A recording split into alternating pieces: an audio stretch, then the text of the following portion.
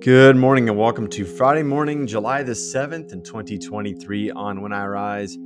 Today we come to the end of Year A, proper week 9, which is the 6th Sunday after Pentecost. And on the Friday of the week, I'd like to take a look at the gospel passage, which comes to us from this week from the Revised Common Lectionary in this week of the church's calendar year. And so we find ourselves back in the Gospel of Matthew chapter 11, verses 16 through 19, and then we'll jump ahead to verses 25 through 30. So let me read that passage, provide a couple points for reflection, and then we'll spend our time praying along the theme that we find there. Thanks for making us part of your morning, and When I Rise, let's allow our souls to rise and meet God together in a time of prayer.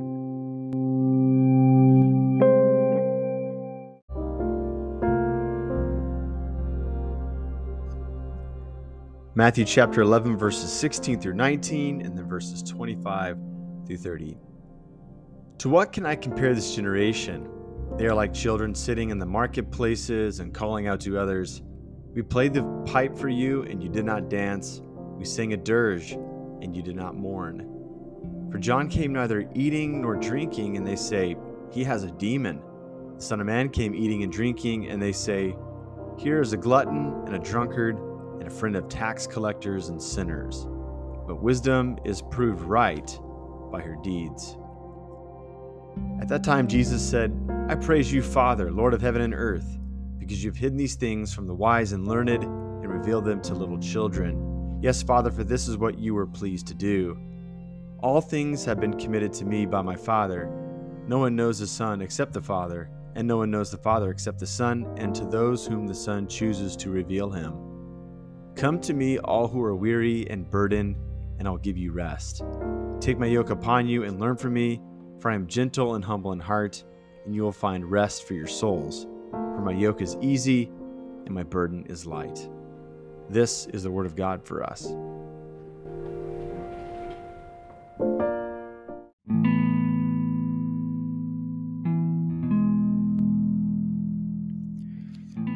In some ways, I feel like you could probably boil down what Jesus came to do and some of the contours of his ministry in these two sections. Okay, and so in section 1, you've got this analysis that Jesus has about the world around him. I mean, the Jews were always rehearsing scripture. They were practicing, the plan of God. They were expecting that God was going to do something. They didn't give up on God's plans for the world, even when they were occupied by Rome. They had this interest in seeing God do the things that God was going to do. And it just seems like they were missing it. Like, here's Jesus. He is God in flesh. He's doing wonderful things, even from the earliest days of his ministry, right on the heels of great things that God was doing through John the Baptist. And they seem to be missing it. So that parable of, children playing music and people not getting the tune is something kind of like, it gives like a justification of why Jesus had to come in the first place. Like, this is something that Ginger, she's reading a great book by Tish Warren, and she makes this great observation in her book. She says that in the past, like prophets are trying to tell God to pay attention to their struggle and their suffering from, the hands and the persecution of foreign nations. And there is a page that turns in the New Testament. It's now God saying to the people of God and to those who would want to notice that they need to pay attention now. Like, God's already acted, so what are we going to do in response? And so Jesus is like seeding that type of idea here in this passage. And he sees that they had a misreading of John and they have a misreading of him. But they also give some, like this, there's like an interesting biography here. Like, John's unique ministry was to preach and to teach and to call like people into stark repentance. And Jesus seemed to have more of an incarnational ministry where he's among the people. Like he's at meals in people's homes. He's among those who are celebrating, to the point where he's earning this reputation of being a holy man, but kind of doing some things that holy people don't typically do, right? So we'll just kind of leave it there for now. So Jesus is showing up because people are not aware of the hour in which God has brought upon them. The second section is how Jesus says he's going to bring people to God. No one knows the Father except the Son, and vice versa. And the Son is choosing to reveal the Father to people. So there's going to be this great, we call it revelation, this great opening up of the ideas and people beginning to see what's been hidden. It's going to be brought to light. And you just notice the nature of Jesus' ministry. Verse 28 is one that is, I think, a good 20 to 30 is this a good one to keep in mind? We ask the question, what is God up to in the world? It looks something a lot like this, where the weary and the burdened are given rest, where people can learn a new way of life and teaching.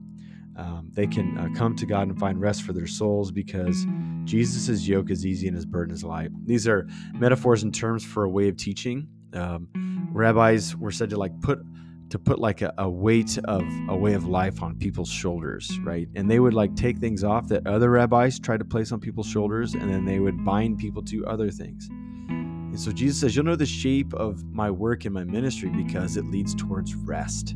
It leads towards mending and a restoration, and ultimately towards hope, where people's lives are put back together. And yes, it is a new way of life. We have to learn new ideas and have new experiences, and that comes with challenge and struggle. But ultimately, Jesus' yoke is easy and his burden is light. My friend Jeremy Sims, Dr. Jeremy Sims from Birmingham, Alabama, says that Christianity is easy as hard gets. I think it's true. So like Christianity's tough. It's not like it's the easiest thing to pick, but I think once we get into the flow of being Christ-like, we find that it's the easiest as hard gets, because ultimately we're being called to a way of love.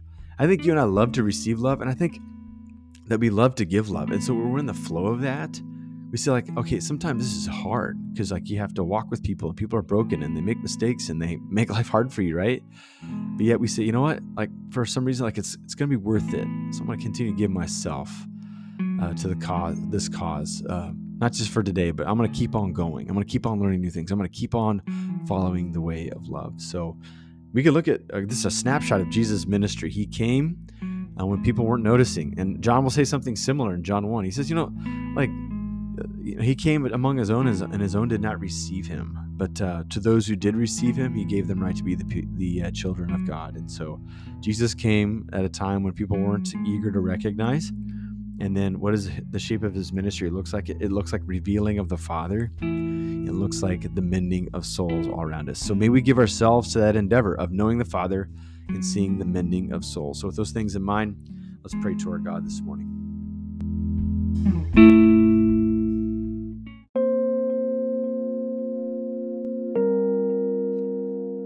Father, Son, and Holy Spirit, we thank you today because we have experienced the mending of our souls. We thank you that you pursued us and you sought us even when we were broken and frail. We thank you that you're putting us back together. You're giving us salvation and life and hope. And because of that, the day in front of us is filled with promise, incredible promise, because you're the present God who continues to help people find rest for their souls. God, we pray for rest for our own souls, that we have unrest deep within. Maybe it's in the area of finances or health in our bodies or the struggle of a loved one. And we just ask, God, that wherever there's unrest, that you would minister to us and that you'd mend us.